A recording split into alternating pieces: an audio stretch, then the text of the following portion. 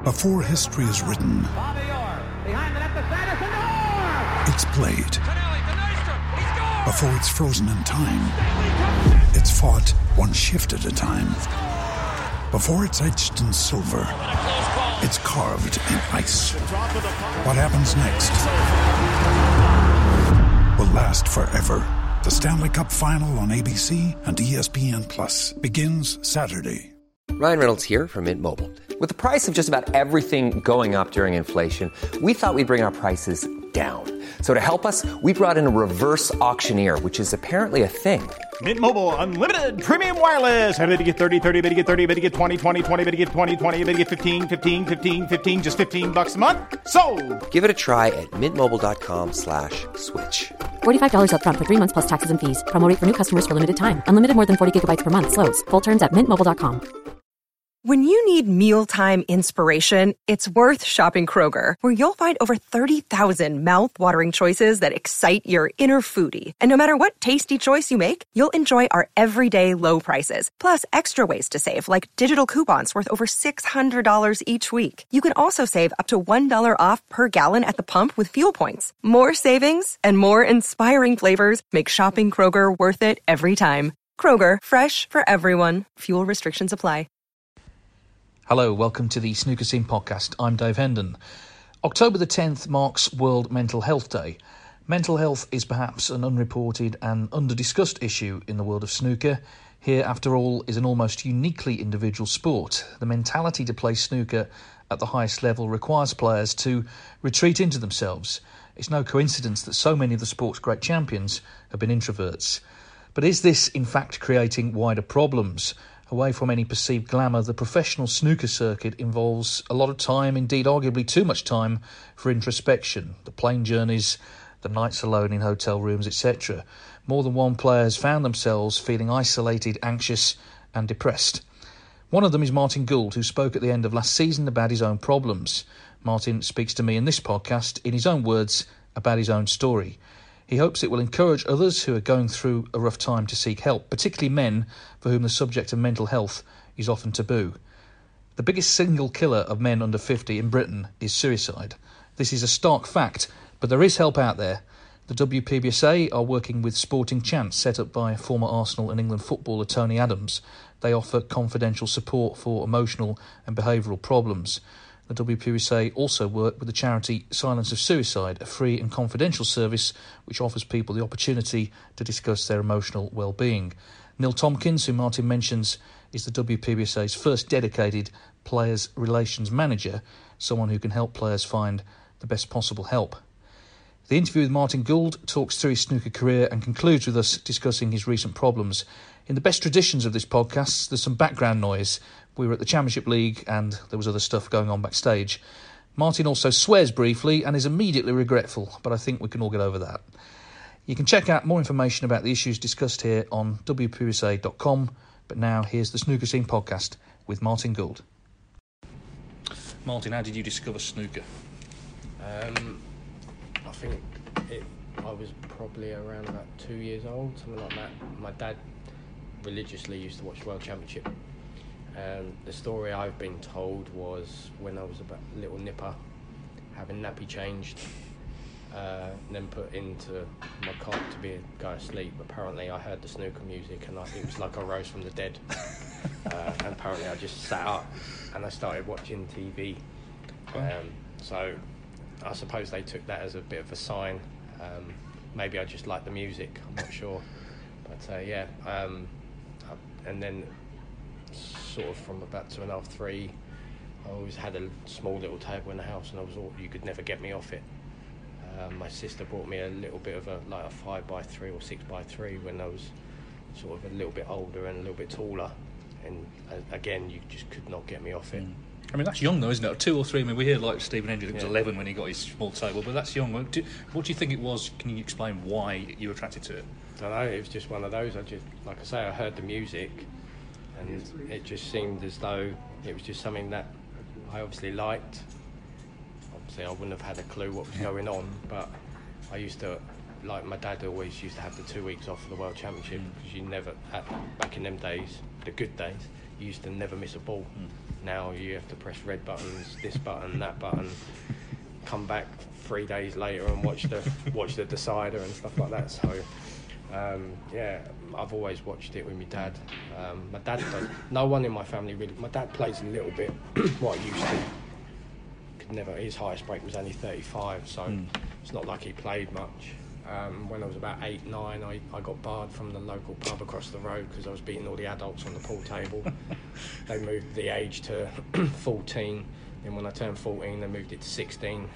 So yeah, I've had some fun and games trying to play at times. The pool team across the road from me, when I was about 9, 10, they wanted me to play for them.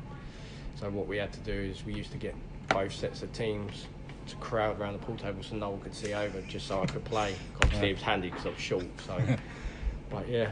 So and when did you sort of progress to like full-size snooker tables, and did you start entering like the junior events and so on? No, I never played a junior event, anything like that. Started playing probably on a full-size table 12, 13. I used to go Riley's in Wealdstone, Harrow and Wealdstone. They used to do like under 16 tournaments every like Saturday or Sunday. I used to win all of them. It got to the point where a lot of people didn't want to play anymore because like, they just said, well, might as well just give him the money now.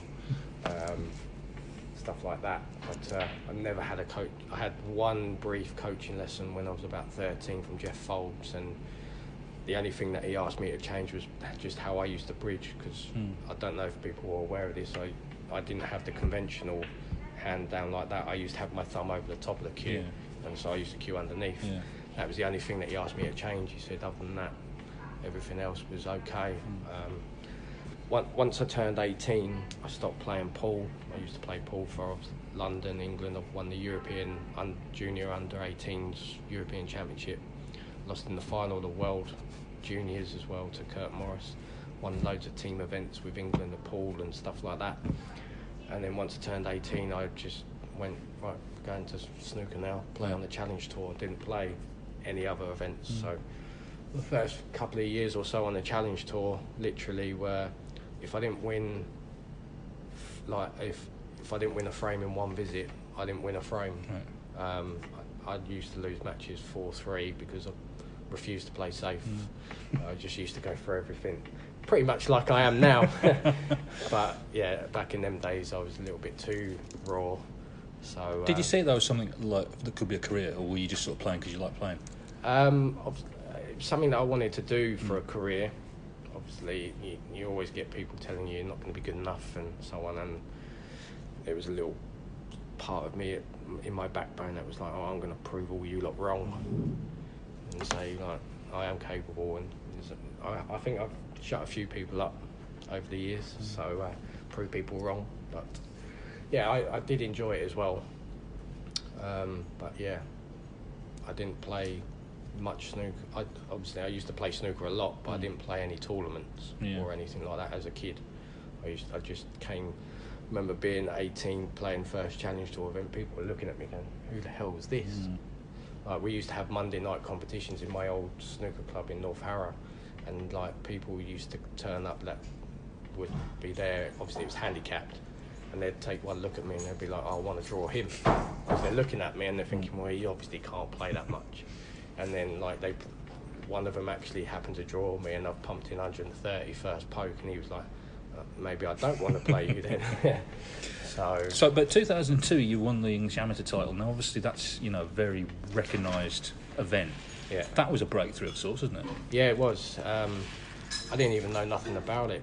It was only one of the Challenge Tour events in Swindon. Malcolm Foran pulled me to one side. He said, I don't know if you're interested, but they're doing an English Amateur event. Maybe you might fancy it.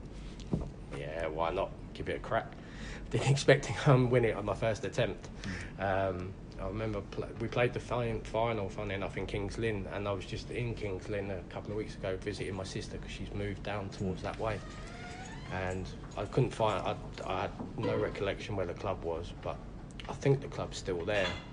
Didn't get a chance to go and see it, so it would have been nice to have just nipped in and just seen what was different about the place. But yeah, it was. Yeah, I just remember. I think I beat Martin O'Donnell on the way.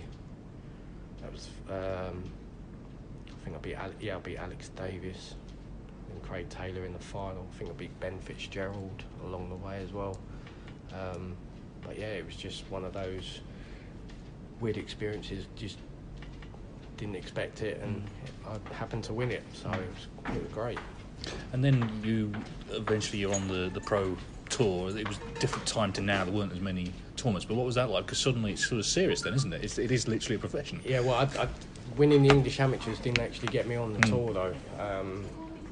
I think there was some strings pulled to stop me from getting on, because normally the English Amateur champion at that time got a spot, and it went to someone else. I think it was someone like Ricky Walden or someone got the spot.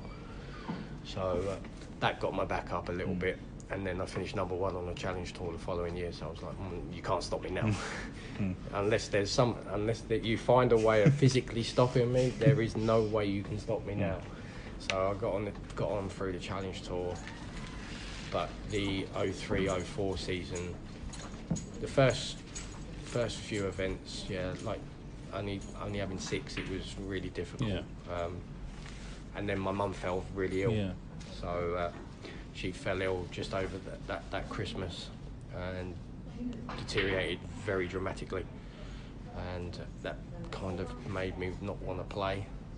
I remember going to play the Welsh Open qualifiers in Pontins, and just before I was leaving, my sister rang me and she goes, before you go, can you pop into the hospital? Yeah, sure. What's up? She said, no, just pop in, the doctors want to talk to you. And I'm like, what do the doctors want to talk to me for? So I popped in, and I've seen my mum first and spoke to her, and she had a look on her face as if, I don't know if she actually knew or whether anyone had said anything to her, but they had spoke to her and said, she had that look on her face as if she knew something was wrong, because like for me to have had to have turned up, so the doctor pulled me in and literally said, your mum's got probably 3 to 6 months. And I was like, pardon. I was like, what the hell? So I walked back in just to see my mum before I went, and she could tell that I looked like a ghost, because I just turned white. And I spoke to her and I said, look, if you don't want me to go, I won't go. She said, no, you go and do your job. And I'm like, how am I supposed to do my job now? I'm like, I remember I played Lee Walker in the match that I had to play, and 1 minute I was fine, next minute it just like everything was hitting me, and then I lost 5-3, I think it was, and I just remember just wanting to just give it all up. I didn't want to play. I was like, I wanted to try and do as much as I could to keep my mum with me as long as possible. In the end, we brought my mum home, so I was basically a living carer. Me and my sister took it in turns. Like sometimes my sister would come in the morning, I'd come in the evening, or I lived there anyway, so we had obviously your carers coming in and stuff. But yeah, me and my sister did everything together, and then in fact that actually brought me and my sister probably a lot closer together. We had sort of drifted, and then I think that sort of just said, well, instead of being so far apart, that just drifted me and her together. I have got a half brother as well, and I won't say too much about him. We don't talk. I've not really spoke to him for about 15 years, maybe even longer. The last time I spoke to him was when his dad passed away. Obviously I've got different father to them, but same mother. And I was obviously a little bit upset for him and my sister when he passed away. I think that was 2015, because I think it was just before I went to Australia. So, but yeah, that was 03, 04. I think I played 1 year on the Pios tour the following year. My heart was just not in it. Financially, I couldn't afford to do it either. A lot of travelling. I was just turning up to events going, right, looking at draws and going, well, if I can nick that one, that pays that bill. If I can nick that match, it pays that bill. And in the end, it just got to the point where I was like, I have to get a proper job. And I started working a bit instead of playing snooker. And in all fairness, I didn't actually miss it. Well, I was going to ask you that because, you said you've been gripped by it since you were at 2. Yeah. But I guess sort of real life took over a little bit, didn't it? Real life. I had to grow up very quickly. I realised now I've got no one to literally wipe my backside anymore. I've got to do everything myself. So I had to grow up. I was only 22 at the time when my mum died, so literally I was still a little kid. Yeah. I was still getting away with murder at that point.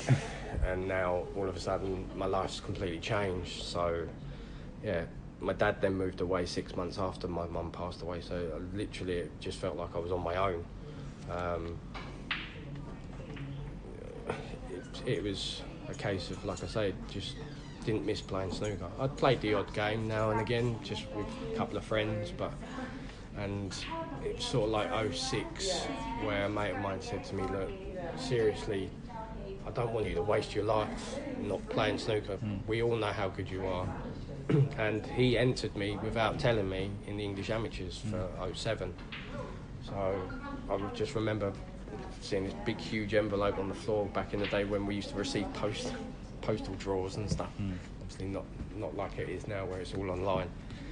And I remember just seeing this big envelope, and I was like, Jesus, is this?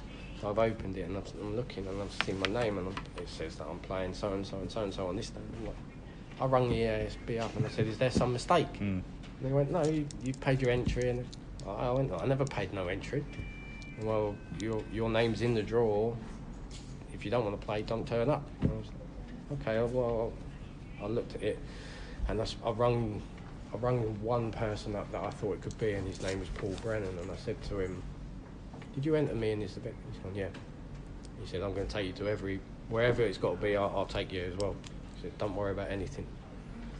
I was like, okay, on your back it is. I said, I'll tell you now, I'm not going to practice for it. I'll just have a quick knock beforehand and just go. I ended up winning it. Yeah. So, and then, but in that time, when it got to the nitty-gritty part, a company had contacted me, Super Tough Glass, and they said to me, look, if you do get your tour card, we'll sponsor you for a couple of seasons and see how it goes, and go from there. And I was with them for about 6-7 seasons. They did a lot for me. I'm hoping I did a lot for them as well.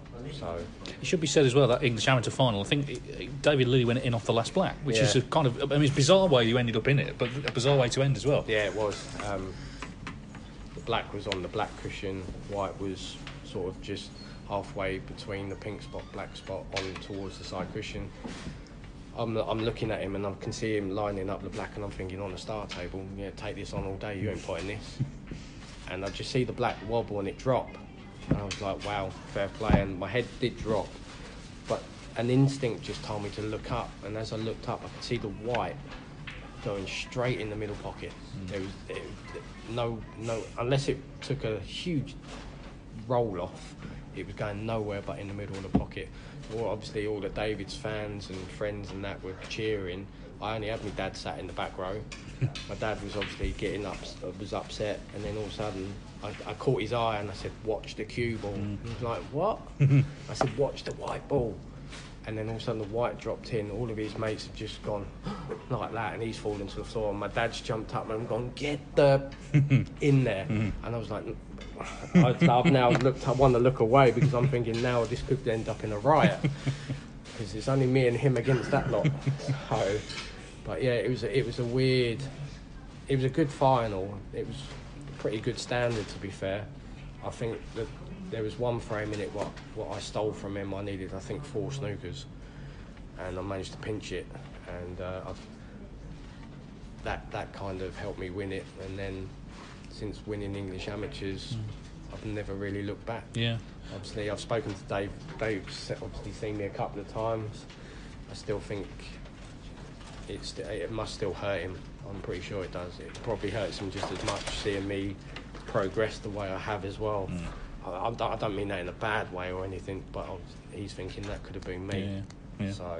So you get back on the tour, and I remember you beat Hendry at the Welsh. I think it was 2009. Yeah.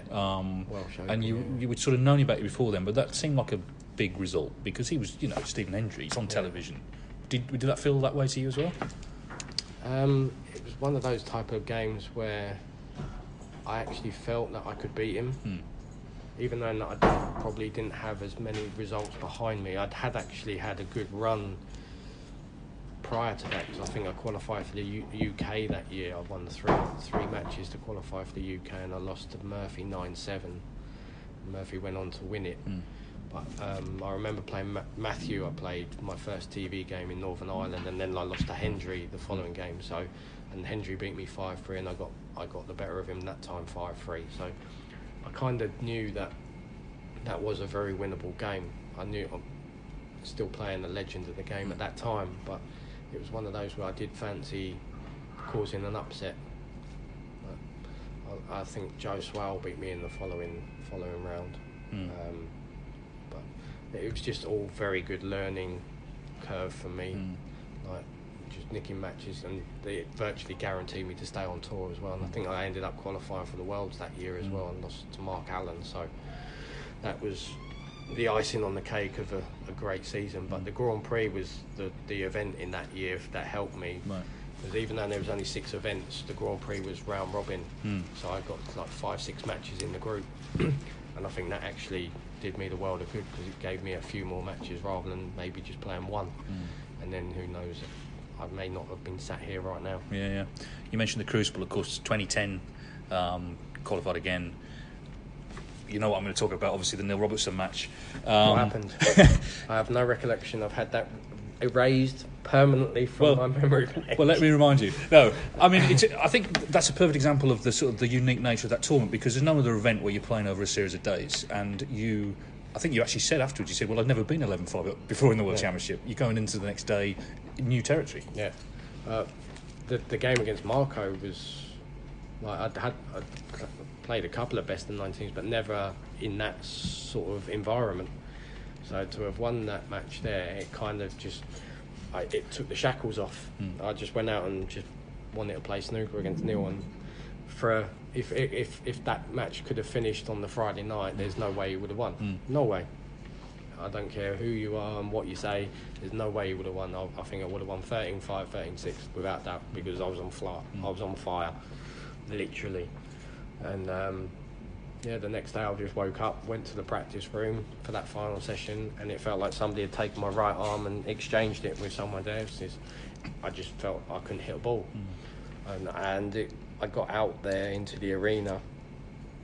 I think I missed a black off the spot very early. That kind of unsettled me. And Ollie's going to hate me for this, but I'm going to have to mention the fact that when I actually did get my first opportunity, Ollie picked up the white by mistake. Olivier Martild. Yeah. I still remind him of it now. I know it's a long time ago, 10 years, but that done me up as well, because I think it was 11-7 when I finally got an opportunity, and I felt like I was just getting myself back into how good I was feeling. And I potted a pink in the corner, and funny enough, Michaela had done it in the morning when I think it was Maguire against Dot, but that was not an important time. I think it was 10-1 or 10-2 at the time, whereas this is 11-7, and it's my first opportunity of final session, and I'm like, it took four or so minutes for him to replace everything, and I was like, and then I missed the next red, and then I didn't get another shot until about 11-10. So I'm now thinking that I'm destined here to fall apart. In all honesty, I don't even know how I won a frame in that final session. I think I went 12-10, then it went 12-11, 12-12, and at 12-12 it was probably the best I ever felt in the whole that final session. I felt like I could win it in one visit, and I think I made 40, and I played a red to the green hole. And I was walking as soon as I hit it, because I'm thinking it's in, and it's rattled and stayed there, and then it was game over. So yeah, it was a bitter taste, but I used it to my advantage. I was like, it was a match where there was so many positives to take from it. I was like, I just said to myself, just keep playing this style of snooker rather than being negative or anything like that. But not so much playing not to lose, it was just I wasn't really expressing myself properly, because leading up to the World Championship, that was what actually did me a massive favour. I played in the mixed pairs in, I think they played it in, it wasn't the Northern Snooker Centre, they played it somewhere else, and I played with Pam Wood. Obviously I didn't know what to expect from Pam, because I'd never seen her play. She could play a little bit, don't get me wrong. She basically asked for my advice as the matches went on, and she pulled out a great couple of clearances when we needed them. But I just went there with the philosophy of going, right, I'm going to have to go for everything here. And it worked. We may have lost in the final to Joe and his partner, but I was like, I found something. And I took that with me to the Crucible, and I used that, and then I was like, yeah, this is the way for me to play snooker, all out attack. Yeah, and after that, in the next couple of years, things did start to happen for you. You know, you got in the top 16, you won Power Snooker, you won a PTC, you won the Shootout.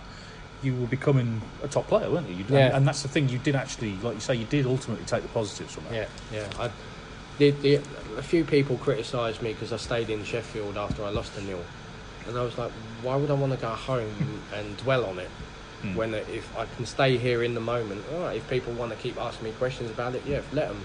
But I thought to myself, if I go home, I might just sit there and start thinking too much about it and maybe wanting to re-watch it or anything like that. And I was like, no, I'm staying in Sheffield. I'm going to enjoy myself here. Stay in the moment, stay with what was going on. And I think that also helped because, like I say, I didn't go home. I stayed there, and some people obviously said, how have you lost? It happens. But for me, I thought that it did me a world of good staying up there, just keeping in that bubble, shall we say, of what was going on, and just use that to move forward. And that was when the ranking system started to change as well, because I think I went from like 46 to like 18 or 20, and I was like, blimey, I've jumped 28 places and I've not hit a ball. So, and then I got in the 16, qualified. It would have, one thing that did upset me a little bit when I got in the 16 was he moved the Masters from off my back doorstep to Halley Pally. Would have loved to have played at Wembley, just literally right on my doorstep. But just to have played at the Masters has been great. I'd love to play there again. I haven't had the opportunity, but there's still plenty of time yet. You never know, stranger things can happen. Definitely. And then we look at the 2015-16 season. Obviously you get to the final in Australia, lose a really good match with John Higgins, and then of course the following February in Berlin at the Tempodrome, which is a fantastic event, fantastic venue. You win your first ranking title. That must have been a very special moment. Yeah, the Aussie was, I felt that week was my week. I felt that I was by far the best player in that event, and to come up one frame short, I was devastated, but I said to myself, that's a great platform to work with for the rest of the season. We got to York, the infamous David Grace game. That was that season. 5-1 up, lost 6-5. I think I did hear some of Folty's commentary the other day, and he was talking about how he interviewed me after I lost that match, 6-5, and how he was impressed with how I controlled myself, because Terry, the referee, Camilleri, he called a miss the first time, the second time, but not the third time. And in the heat of the moment, you could have argued about it. And when he didn't call it, I just got on with it. I said, all right, okay, no problem. Played my shot. Right, I lost the match, but literally as I walked through the double doors at the Barbican, there's Neil standing there with a microphone right under my nose, and I think he was hoping that I was going to flare up, and I didn't. And I just basically said, referee's decision, that's it. I could argue until I was Papa Smurf in the face. It wouldn't have changed anything. So all I said was, at the end of that interview, I just said, next ranking event I play in, I'm winning. Because I knew I was ready, and I qualified for the German Masters, and I booked my flight to go on the Tuesday, because obviously it started on the Wednesday. Booked Tuesday, and normally I do provisional booking. I might say I'll book for Friday, give myself a couple of days. And I said, no, I'm booking for Monday. This is my event. I'm winning this. I said, no one's stopping me. And yeah, it was by far the best 5 days I've ever experienced. And for it to be in a venue like the Tempodrome, where the German fans absolutely love snooker, and I mean properly love it. They're so respectful, knowledgeable, everything. And I think a few years ago, I think I kind of took to them as well as they took to me, because Judd was playing Ronnie at one of the years I played there, and they didn't come out and do an autograph session, and I was just like pottering around doing my normal stuff, just doing nothing really. And I signed up 1 or 2 autograph books, done a couple of photos, and Jürgen Kessler come up to me and said, do you want to do the deal? I said, yeah, okay, no problem. Not a problem. He said, you won't get paid for it. I said, I wouldn't want to be paid for it. It's my pleasure. And I think that somebody said to me that they'd done like a German snooker blog thing the next day, and they appreciated how much time and effort I took to do all 1,500 people. Didn't leave anybody out. And I think that kind of won them over. And when I beat Judd in the quarters of the German Masters that year, when I won it, you could tell that the German fans loved it. They had a very soft spot for me. And yeah, it was one of those achievements where I was like, I just remember before the final started, standing on top of that row there, and I can hear the crowd like really getting pumped up, and I could feel the hairs on the back of my neck. They were literally about 8 foot tall. I was like, wow, this is going to be unbelievable. Started off a bit sluggish, but worked my way into the match, and thankfully got to show that trophy to everybody in that crowd. And yeah, for anywhere to win a ranking event, particularly a first one, besides your main big venues, without doubt, I'm so happy it was there. Really happy. That's a great high point of your career, of course. You've spoken more recently of lower times. Snooker, it's a very individual sport, isn't it? You spend a lot of time, even just playing on your own. You know, you sat in the chair a long time. Tournaments, it might sound glamorous flying around the world, but it's basically airports and hotels and sort of killing time. And also, if you lose in an event like China, you know, you just want to get home, but it takes the best part of the day. I just wonder, Martin, when you first sort of felt that you had a problem? It's pretty hard to kind of finger point it. Like you say, it's a lot of planes, trains and automobiles. I try and explain to a few people, like one of my best mates, Ian Daniel, who lives in Scotland. I'm always talking to him because he suffers as well, not just me. He suffers with some OCD and a few other bits and pieces. So we tend to try and talk to each other and try and perk each other up if either of us are feeling down. And I tried to explain to him about the travelling and stuff like that, because there's been a few times before I come public about what's going on. I said, I just don't want to do travelling. He's gone, you must love it. I'm like, I don't. I hate it. It got to the point where I started to, like, if, for instance, if I'd lost first match in China, I'd ring my travel agent and I'd say, look, when can I get home? And they go, well, there's a flight at this time and there's a flight at that time. And it'd be a case of, like, the first flight might get me home, say, 4 o'clock the next day, and the other one will get me home sort of 1 o'clock. And I'd pay, like, sort of ridiculous money to get that 1 o'clock one home, rather than just saying, well, an extra couple of hours ain't going to hurt. I just want to get home. I'd paid stupid money at times to just change flights, just to get away. I think some of it, I had a brief chat with my sister a couple of weeks ago. I think some of it may have stemmed, I know it's a long time ago, but I didn't really grieve when my mum passed away. I just got on with life. Maybe that had some kind of bearing on it. Just things had started to hit me properly, and I was finding myself looking at events, and like Welsh Open was another prime example this year, but last season. I drew Bingham in the first round. I booked my train to go up, and halfway up I was already on train line looking, right, I'm playing Bingham at 4:30, if I get pumped 4-0, 4-1, I'll be on the train home by, say, 7:30, 8 o'clock, and I'll be home that night. And I'd done that a few times with events. I just like couldn't. Once I got on the table, I was all right, but it's the lead up to it, like thinking, I just don't want to travel that way. Like, train rides are normally nice and comfortable, headphones on, iPad on, watch film. I just wasn't enjoying travelling. Wasn't enjoying going up the club. I'd go up the club and be in there about 20 minutes, half an hour, and I'm trying to find an excuse to get out.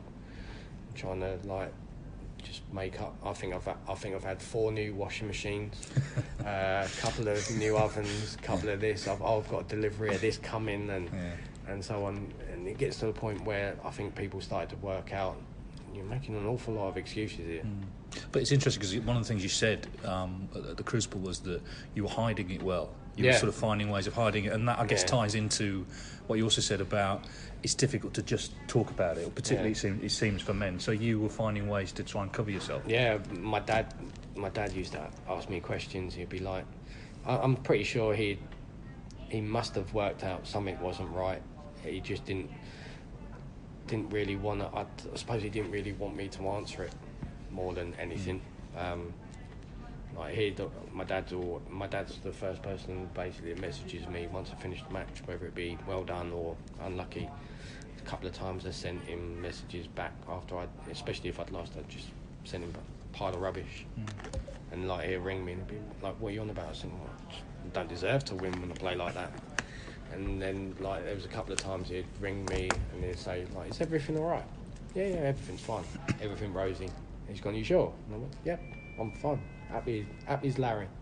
I knew I wasn't, but I think it was the fact that no one had really like pressured me into a corner and said, "Look, I think something's wrong." And like, because everything was all on the phone, they're not seeing your emotions and how you're reacting to certain questions. So that was one good way of blocking it.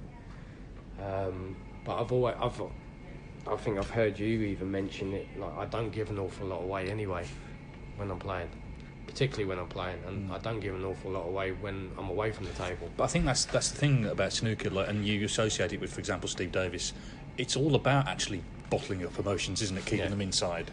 I guess the problem, though, when you do that is there's no outlet for them. No. So, and that if that transfers to real life, then you will have problems. Yeah.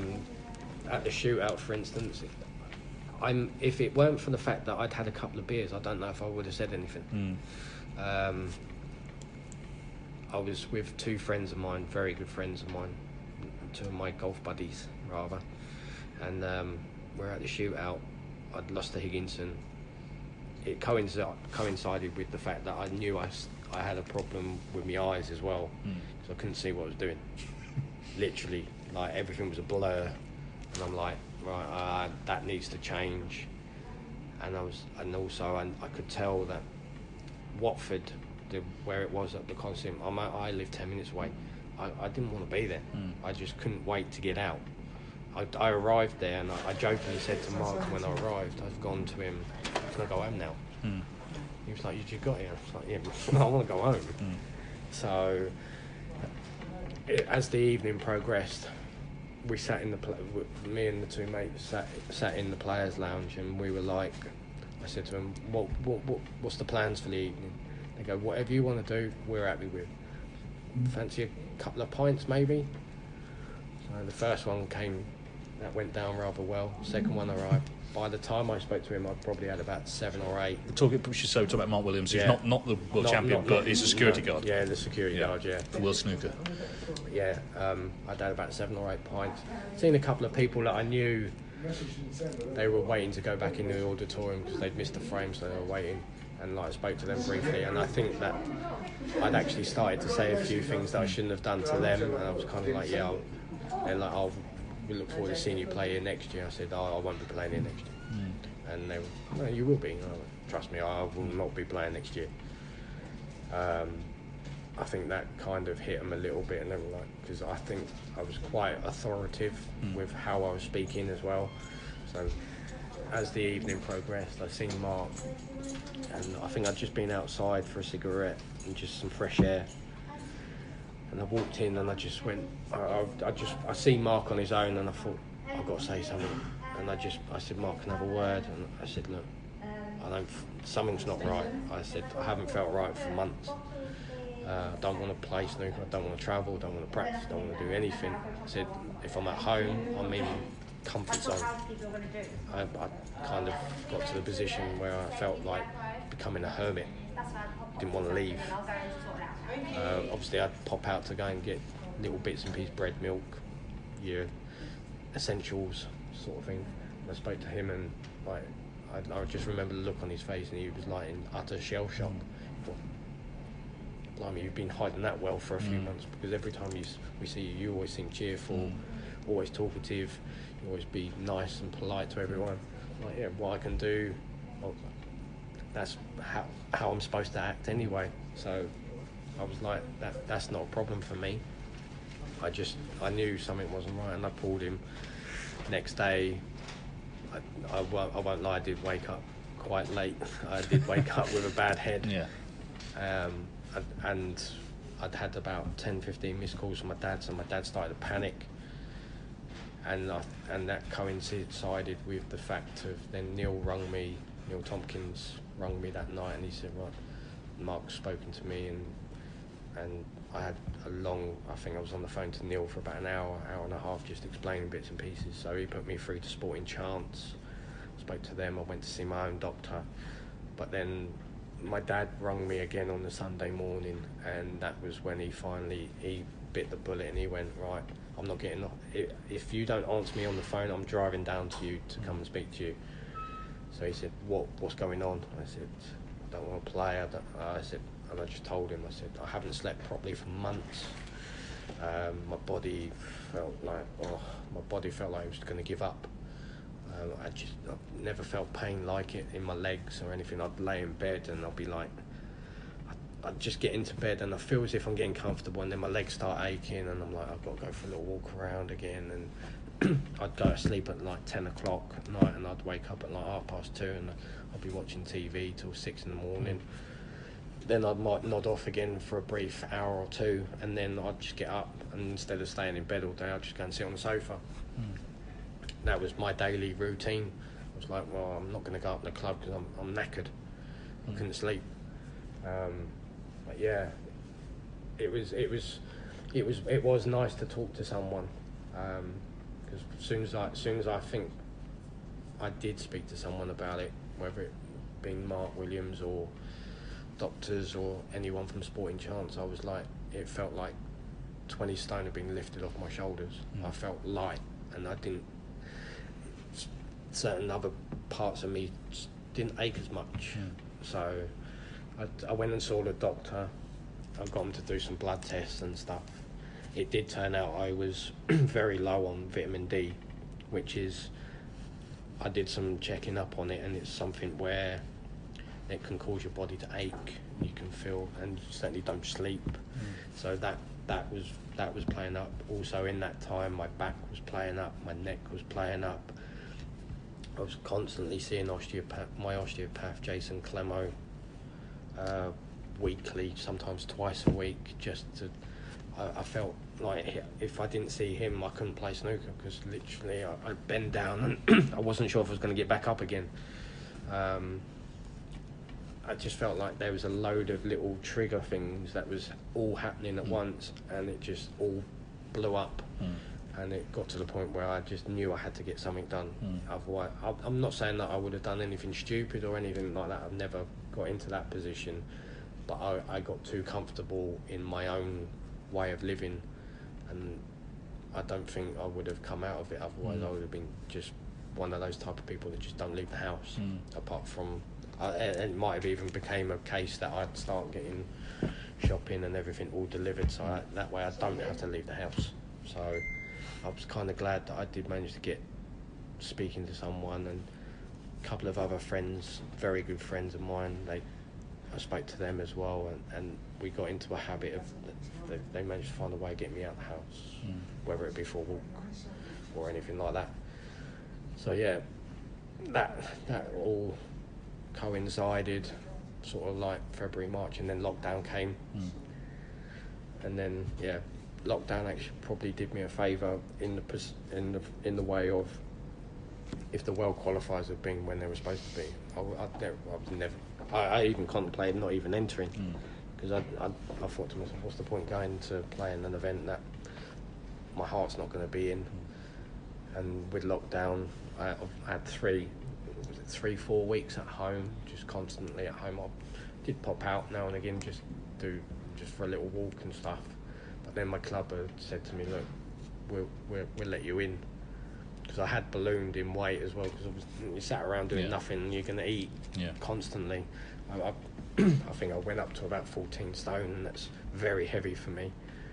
And then that coincided that the club decided to let me have come in on a daily basis, Monday to Friday. I was allowed one person in with me. So my good friend Mark Smith, he came every day for about 6-7 weeks, just picked balls out for me every day. I lost the 2.5 stone in no time. I felt a lot more fitter, healthier. My mind felt a lot more better. I think if I had to have done practice in lockdown on my own, it might have been a different story, because I don't think I would have been able to have done it on my own.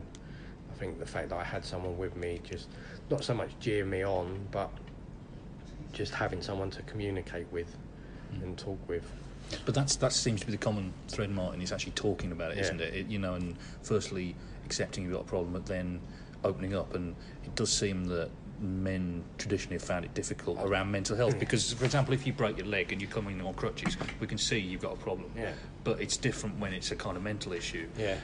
What have you sort of learned from the experience then, and what advice would you give? Because you can't be the only snooker player, I guess. Like this. I'm pretty sure there'd be. I've had a couple of other snooker players message me since. They've told me what they've seen me do's push them to get some help of some description. But it's for men, it's very difficult. Like before, obviously, back in the day when you had more, didn't have to be limited of how many people you were with.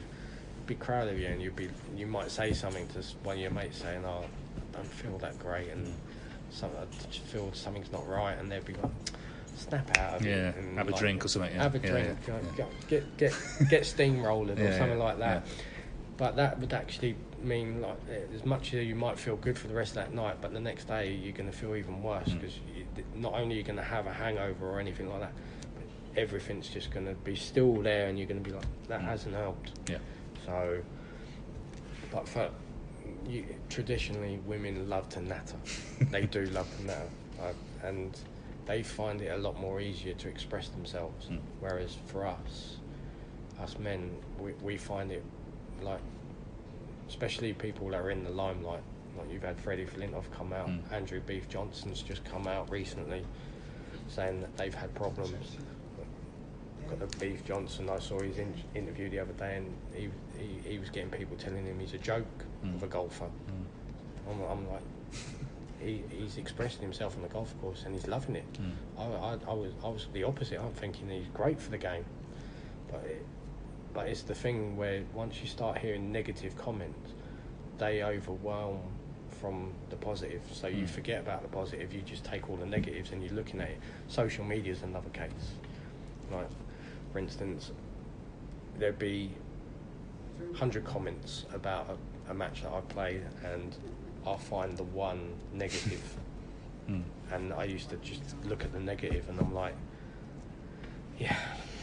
rather than thinking, like, there's 99 other people there that are over the moon with what I've done, but I'd be looking at that one person that has criticised me. And then as time goes along, you just constantly keep looking for negatives rather than the positives. And it can get to you, and it does. It's for us men, it's very difficult for us just to, like, pull someone up and say, look, can I have a chat? It's personal, but can we have a chat? Like, some men won't know how to react. Like, and when I did see my doctor, I think it actually done me a favour. I spoke to a woman rather than a bloke. I don't know why, but I just got a feeling it done me better to have spoken to a woman doctor rather than a male. I think because women know how to speak to people that have got problems, whereas men don't. Well, I know they're professionals and stuff, so they should know, but I just feel that having a conversation with a woman would be far easier than speaking to another bloke. So this will happen just this year, Martin. I mean, how are you feeling now? I feel a lot better. There are times, I have been told there will be times where I may get a blip. Touch wood, that hasn't happened as of yet. I haven't had that feeling of like travelling to a tournament going, when can I come home? The 2 bubbles that we've had to do, I have found them difficult, but I've been okay. I haven't felt last night maybe towards the end, sort of because I was expecting to be allowed out of my room sort of 8:30, 9 o'clock. By about 7:30 I was starting to want to do Spider-Man and climb the walls. I just wanted to get out and get some fresh air. I know we can't go out, but we got the terrace bar and that. Yeah. I wanted to just get some fresh air, and it got to about quarter to 10, 10:30, and I'm looking at it and I'm going, well, I might as well go to bed now, because it's obviously that I'm not going to get the results tonight. And I was like, and then all of a sudden I got knock, knock. You've tested negative, and I was like, get me out. Get me out of the room. Because I think it is very difficult being stuck in that room. I brought a DVD player with me, so I watched some films and stuff, but I just learnt from the experience of Sheffield, from that bubble. I thought I'd better take my DVD player, because if I don't, I'm just going to be twiddling my thumbs. I'm not an avid watcher of snooker. I do it from my own job. So the last thing I want to do is watch everybody else playing. So yeah. But going forward, will you find you sort of have to, I guess, almost monitor your situation and keep check on it? Yeah. I will. I'll definitely be keeping an eye on it. As I say, because we're playing a lot of events in Milton Keynes. I'm only half an hour away, so that does make things a little bit more easier. Yeah. I don't drive, so obviously I travel a lot on the train. But my dad's retired now, so if need be, if I feel as if I can't do a train journey or do anything like that, my dad will come and pick me up and he'd drop me off. Good old daddy. So, and of course you've just been in a final. I mean, what a start to the season! Yeah. Very nearly won that tournament. It's kind of just, I guess, evidence of the way things have turned back around for you. To be quite truthful with you, I wasn't expecting to get to the final. I'd only booked the 2 nights at the start, because I'd drawn John Higgins first round, and and this is another thing I've heard Neil say, he wasn't convinced that I'd only practice for 2 days. I can tell you now, I only did 2 days practice. I played 1 day with Matthew Glasby just on the Tuesday, and then I had 2 hours knock on my own on the Wednesday since the Crucible. Any other time you would have just seen me dressed in golf clothes, playing golf. I literally only did 2 days practice leading up to it. But I felt that with everything that had gone on at the Worlds, not just from on the table but off the table, I just needed to take a complete break. Because it was mentally and physically draining. I know I only got to the second round, but with doing interviews in between and all your other little bits and playing best of 25, it takes a lot out of you, and especially best of 19 as well beforehand, and the qualifiers leading up to it. So yeah, it was like sort of three weeks of high continuous concentration, mental strength. I just kept saying to them, all I did every day before I play a match or anything like that, I just woke up and just said to myself, just enjoy the day. Don't let, if somebody tries to upset you, don't let them, just enjoy the day, forget about anything else. It's quite difficult during the qualifiers because you're literally just all in, it was like being in Big Brother house, just stuck there. But it was, when I playing John on the Monday, that was probably my best match until I got to quarter semis. For the next 2 or 3 matches, just basically just ground out victories. My match against Peter Devlin, for instance, I was starting to get a little bit agitated. You wouldn't have seen it, even if it was on TV. You still wouldn't have seen that I was getting agitated, but I was getting agitated. No disrespect to Peter, but it was a type of match where I was always in control, but I kept making stupid little mistakes, and it was letting him back in. So I was getting myself out here thinking, well, I should have already been back in my hotel half an hour, 40 minutes ago, and I'm still here playing. And then from 4-1 it went to 4-3, and I'm like, I've got to get this finished, because I can't allow it to go 4-4, because anything can happen in the decider. And I managed to finish it 5-3, and then I played Jan, who I'd never beat before, being Tao, and I managed to nick that 5-4. And I knew the semi against Judd. I hadn't watched much of Judd, but obviously you could see he was flying and he was pumping everybody, and I was just like, I'm just going to go out there and play my own game, which is similar to his. And I just said, my intentions are to play better than him, and I did. And I don't think he was overly impressed with the fact that I took it to him and said, basically, I was just like, there you go, I can do it just as well as you can. Right, you're world number one, world champion, won everything else. That means nothing to me.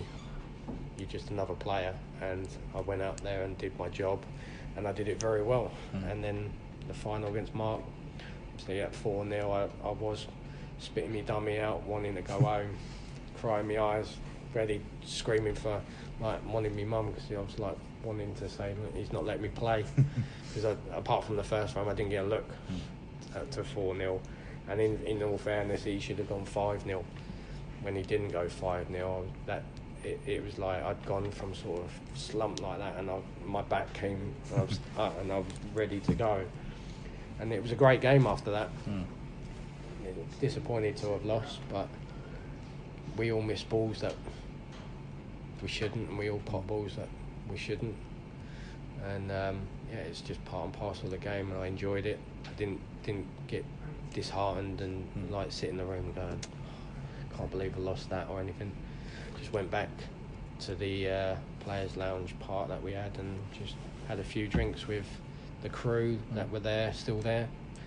Then my dad picked me up on the Monday morning, went and saw my osteopath in the afternoon, and then I haven't practiced this week. That was when I played Igor this morning. That was the first ball I'd hit since losing to Mark. So, but one thing you did mention afterwards, and this is what I want to end on, the glasses, right? So for years we've talked about you playing in essentially normal spectacles. You've now got the snooker specs, and clearly they've made a difference. Yeah, they have made a difference. Yeah, my friend Mark Smith, I'd seen him wearing them sort of around about this time last year, and I thought, they don't look too bad actually. So I just said to him, look, I'm not looking at changing, but I said, let me go and see this guy. So we drove down there, had the eye test, because I was getting a little bit agitated with my own optician. I was thinking, no matter how many times I tell them, can you just change this, change that, they weren't getting it right. So I was like, let me go and see this guy, and I had like an hour and 3/4 test. Like it was like literally, I didn't know an eye test could take that long. I thought all you got to do is just check both eyes, a little bit of this, a little bit of that. But it was about an hour and 3/4, and it was like thorough. So I had done that, and he made these glasses for me that I'm wearing at the minute, not the snooker ones, but my normal day-to-day ones. And I started wearing them straight away, and I was like, these are really comfortable. Like they're springy, like you can't break them. They're just like really comfortable. So he made me the snooker glasses. I said, look, I'm not promising I'm going to wear them. I said, I'll have them, but I'm not promising I'm going to wear them. So he made me 2 pairs. He made me the pair that I'm wearing and another pair. So I tried the other pair first. I was like, yeah, they're all right. I was like, not overly convinced. And then I tried the other pair, and I was like, oh, these feel better. These do feel better. I said, the only thing that I didn't like was sometimes when I'm sat there, I can, like, the way that they sit like that, I'm literally looking straight down, and I can don't see any glass or anything. I just can see straight down. But I said, I said, if I was to try a pair, I said that will be the pair.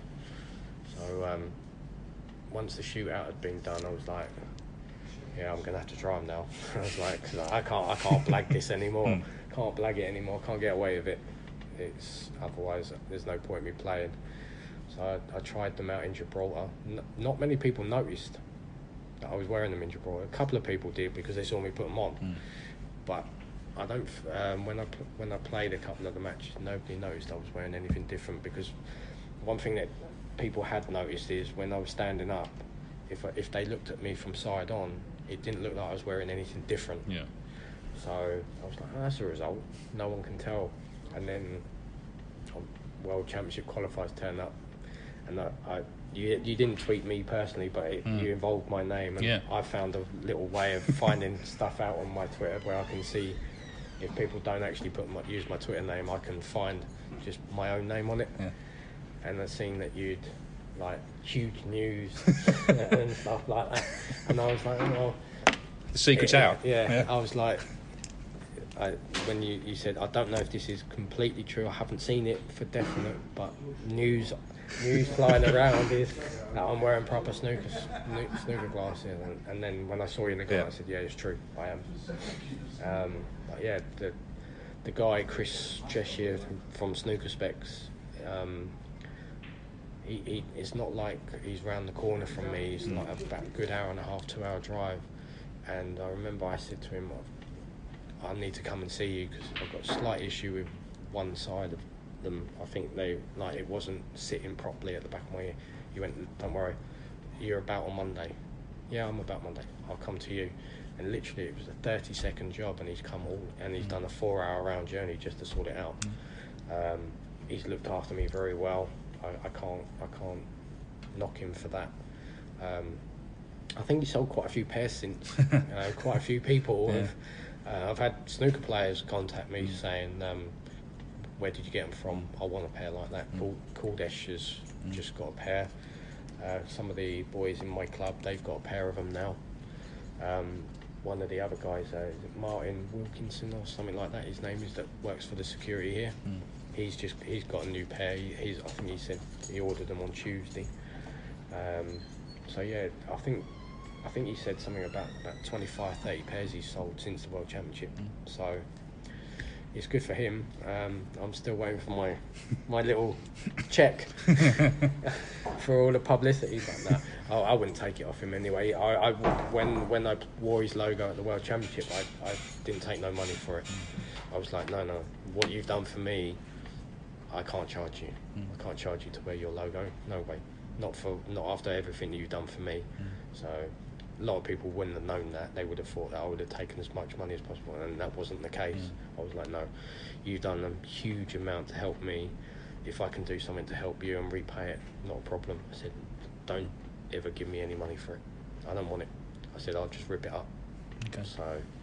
Well, there's also no money for this interview, but I'm very grateful for you, Martin, it's my pleasure. for opening up, because I think it is important, as you say, to talk. And if people are listening, I guess the moral of the story is just there is help out there for you. There definitely is help out there, and also it's just finding the right people. Don't just talk to anybody. Just I have very limited friends. I used to have a lot of friends, and now I've realised who are my friends and who are not. So there'll be a lot of people that probably I haven't spoken to properly since, like, for a few months, maybe even a bit longer, and they'd probably be wondering why I never came to them. It's because I don't trust them. I've had experiences where I've told people certain bits and pieces of my private life, and they blab, and I don't want people like that in my life. I've got no time for people like that.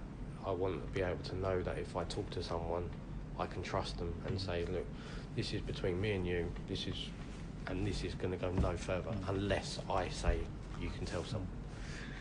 And that's the good thing that I have with my good friend Ian Daniel. Between me and him, we just chat, and like sometimes we could chat to each other for about 5-6 hours on the phone. Could be utter nonsense half the time, but we just have a connection. And it's very important to find people that you know you can trust. That is a huge help, because at least you know that you can trust them not to tell anybody. Like, for instance, I could tell you something, leave the room, and then all of a sudden you tell everybody, and then I'll be like, well, thanks for that. Yeah. I might as well have just got a microphone and done it myself. So, but yeah, there are ways and means to get to talk to people. I've had a lot of, particularly during the World Championship, I've had a few since, but I still get a few now and again. Obviously, I've never met the people, but they've appreciated the fact that I've said something. Yeah. And it's helped them as well, because it made them want to try something. So if I can help people, that's great. Obviously, I want to help myself as well. But if me talking about certain bits and pieces, if that can help 10% of the men, at least I know I'm doing something right. I don't want it just to help me and just forget about everybody else. I want anybody out there that's got a problem, if they want someone that they feel they can talk to and trust, they can always message me, and I'm not going to pass on any information to anybody, but that's completely up to them. But if they've got someone in, whether it be loved ones, wife, kids, well, not so much kids unless they're old enough to understand, but particularly family, wife, good friends that you know you can trust, which like I say, I've probably only got about 5 real good friends that I can talk to, maybe not even that many. But at least I know that if I do feel as if I've got a problem, I can ring one of them, and I know I can trust them, and not worry about turning up, playing golf, or going to a pub a few days later and saying, oh, so-and-so told me you've got a problem. So it's nice if you can find someone that you know you can trust and just express it. It's not a case that you have to go full-blooded and tell them everything. Just, even if you do it just in step by step, just find someone that you know you can trust and just have a word with them and just say, look, this is what's going on. I need someone to talk to. Can you help me do this? Can you help me do that? Just one step at a time, and just go with it. Don't feel like you need to bottle it up anymore. I found it certainly a lot more easier since I've opened up, that I can feel as if I can, if I do feel a bit off, I can ring my dad, and I feel as if I can talk to him about it now. Whereas before I couldn't. So, but yeah, that would be my advice, definitely. Excellent. Well, it's been great to chat to you, Martin. Thank you. My pleasure. Cheers. Sports Social Podcast Network.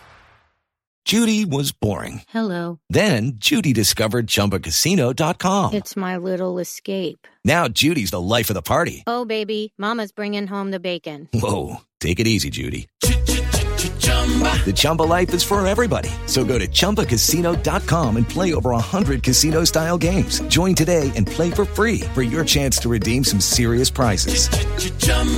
ChumbaCasino.com. No purchase necessary. Void where prohibited by law. 18+ terms and conditions apply. See website for details. With Lucky Land Slots, you can get lucky just about anywhere. Dearly beloved, we are gathered here today to... Has anyone seen the bride and groom? Sorry, we're here. We were getting lucky in the limo and we lost track of time. No, Lucky Land Casino, with cash prizes that add up quicker than a guest registry.